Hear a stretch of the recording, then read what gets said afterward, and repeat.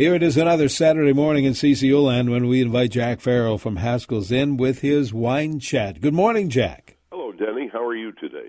I'm doing quite well, just trying to stay inside and stay cool, although today will be a little bit better than what's been happening. How about you? Looks like it's going to be more comfortable to be out of doors today. Absolutely. What's going on today? Well, not to be redundant, because we talked about Provence rosés last week, but today is National Rosé Day. That's right. And, it's interesting. Before you just go, oh, God, he's not going to talk about rosé again.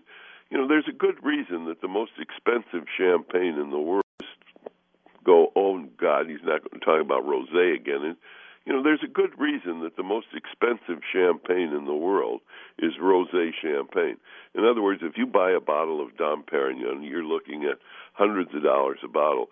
If you buy a bottle of Dom Perignon rosé, you're looking at 50% higher in what you're going to pay for it. And the same thing applies to Cristal and, if you like, Veuve Clicquot.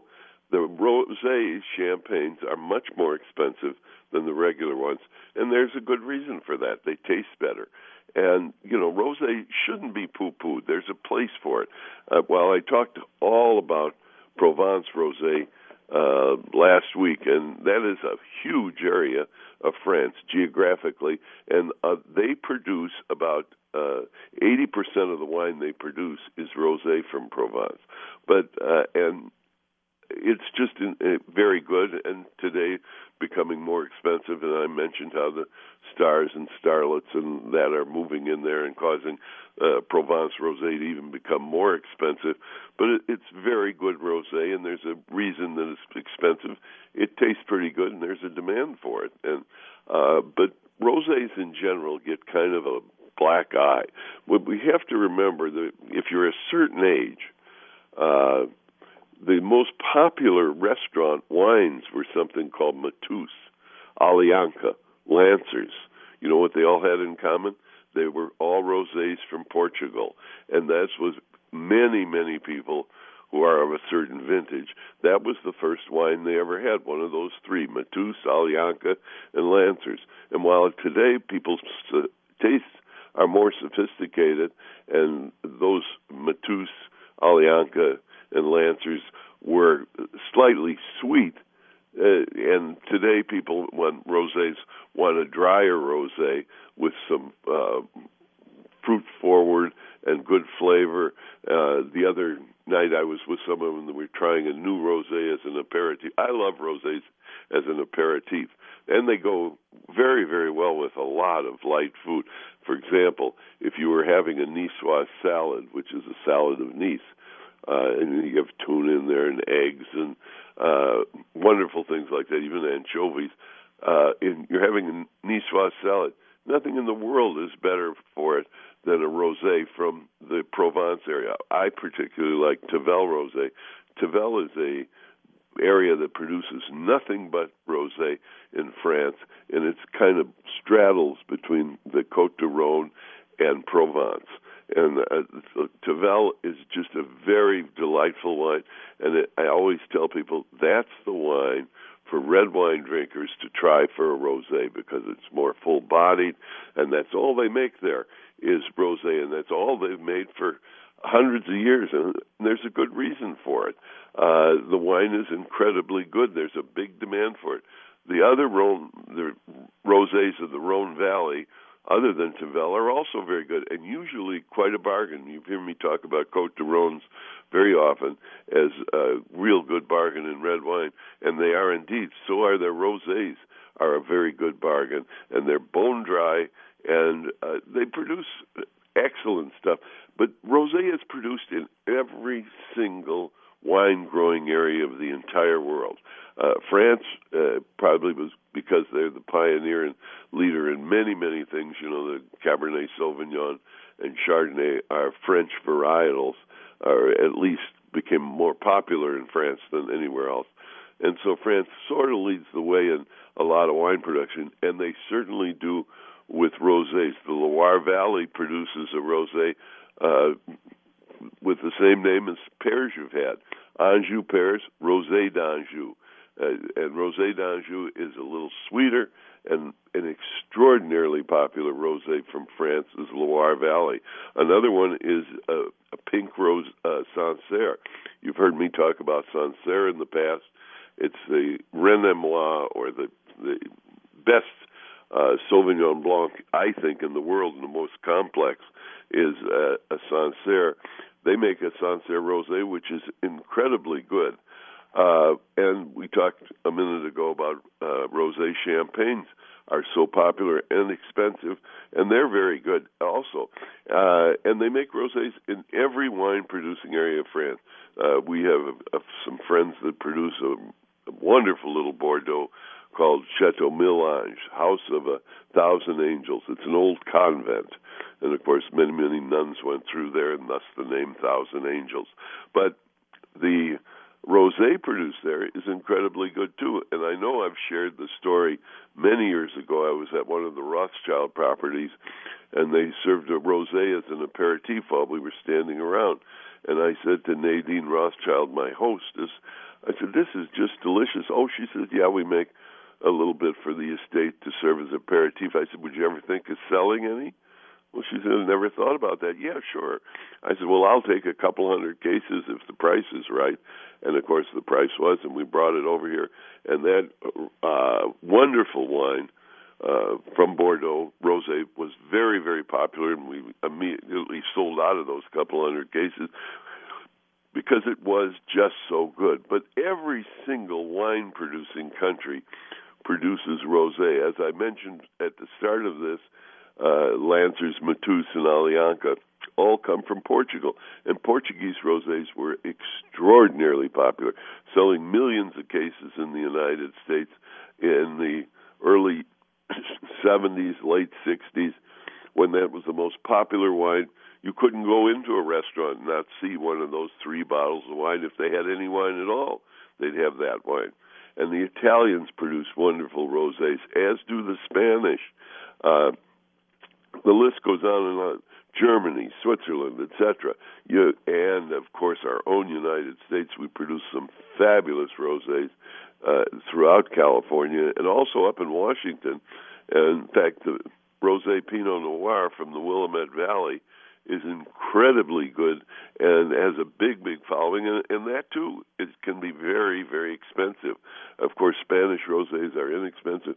There's rosés from Australia, New Zealand, Chile, Argentina. I think you get the idea. There's a lot of rosés. And blush wines in this country, like White Zinfandel, different pink wines, are very, very popular.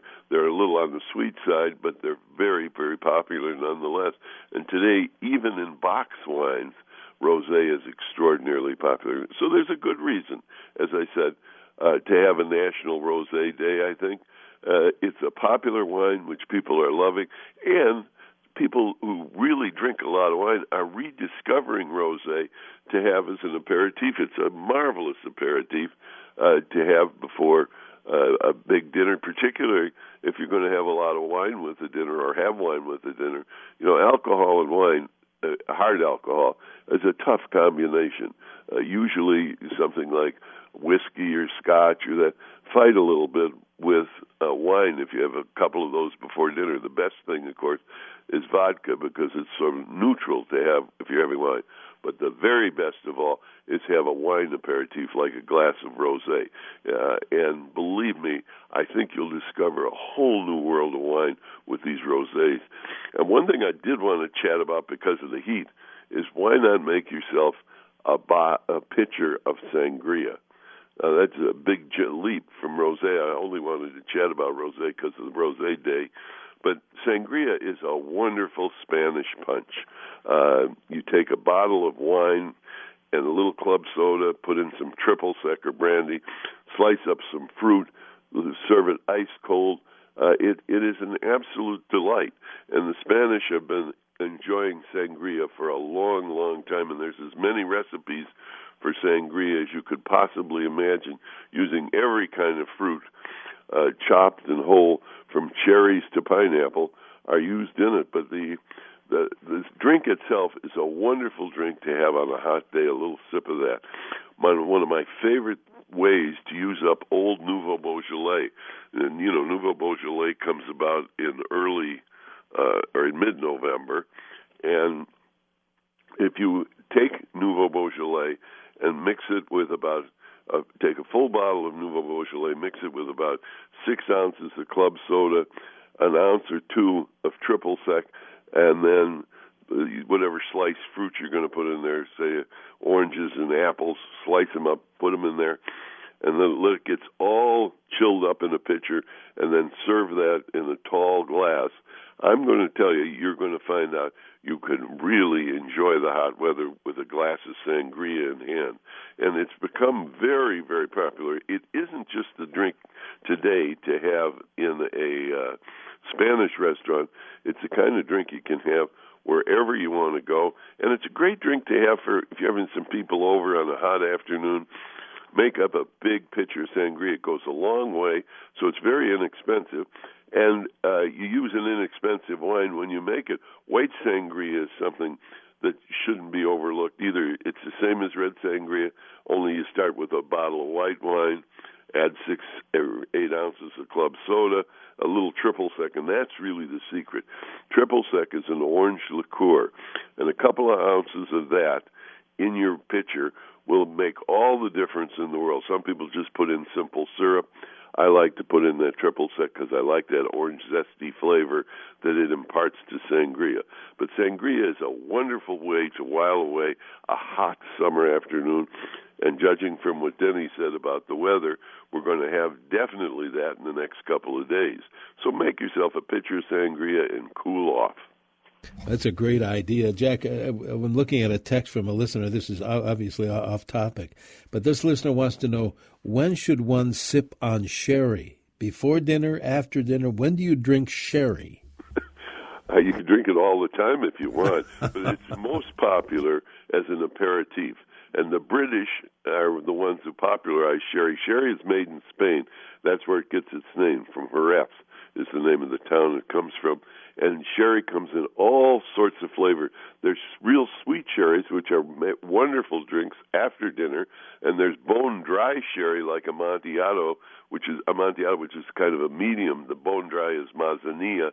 Those are great to have at tea time. And in Britain, when they have tea time, they always offer sherry as well. So I would say probably the best time is to have it as an aperitif. Aperitif. Excellent. Well, Jack, we hope you stay cool. In the meantime, let's tell folks, maybe some new listeners, all about Haskell's and what's going on there. Indeed. The folks at Haskell's love to talk about wine. And do we have wine? We have tens of thousands of wines. Yes, you heard me right, tens of thousands. It's amazing how many wines we have at Haskell. There isn't a wine-producing area on the entire globe that we don't cover, and we sell them at very good prices. So if you're looking for a wine to pair with whatever you're going to have, just stop in and see the folks at Haskell's, and they'll help you pair the wine, and best of all, they'll help you pick a wine that'll go perfectly with whatever you're preparing, and it won't cost very much. There's a Haskell's near you where you can save big dollars on wine. Haskell's in Bloomington. There's a Haskell's in Excelsior. Faribault has one right off at 35. Our Maple Grove Super Cellar is not to be believed, 22,000 square feet of wines from around the world. Minneapolis has free parking on Saturday and Sunday.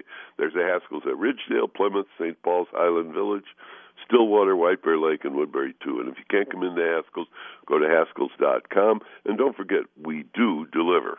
Fantastic. Jack, let's join hands again next week for another edition. What do you say? Denny, I'm going to look forward to that. Me too. Thanks, Jack. Jack stay Farrell. Cool. Yes, you stay cool, too, as well. Jack Farrell from Haskell's. Get those lawn and garden questions ready. We'll get our Smart Garden Show underway next hour in the 8 o'clock hour here, as we do every Saturday on News Talk 830 WCCO. How about the weather? Well, Jack was mentioning the warm weather. Yes, sunny, near 87 today. We're at 69 currently. We dropped to 65 overnight. Let's see. Sunny and hot tomorrow. It's going to be 93 or near it tomorrow, so we're not out of the 90s yet. 64 Sunday night, and then for your Monday to begin the week, sunny, high near 87 degrees, and 85 Tuesday. However, near 90 again Wednesday. Maybe some relief by Friday. We expect sunshine then, highs near 83 degrees by the end of the week. Right now, the humidity 51%, dew point 50, and the winds are northwest at 6 miles an hour. The current WCCO temperature reading, with mostly fair skies, is right now 69 degrees. You stay with us.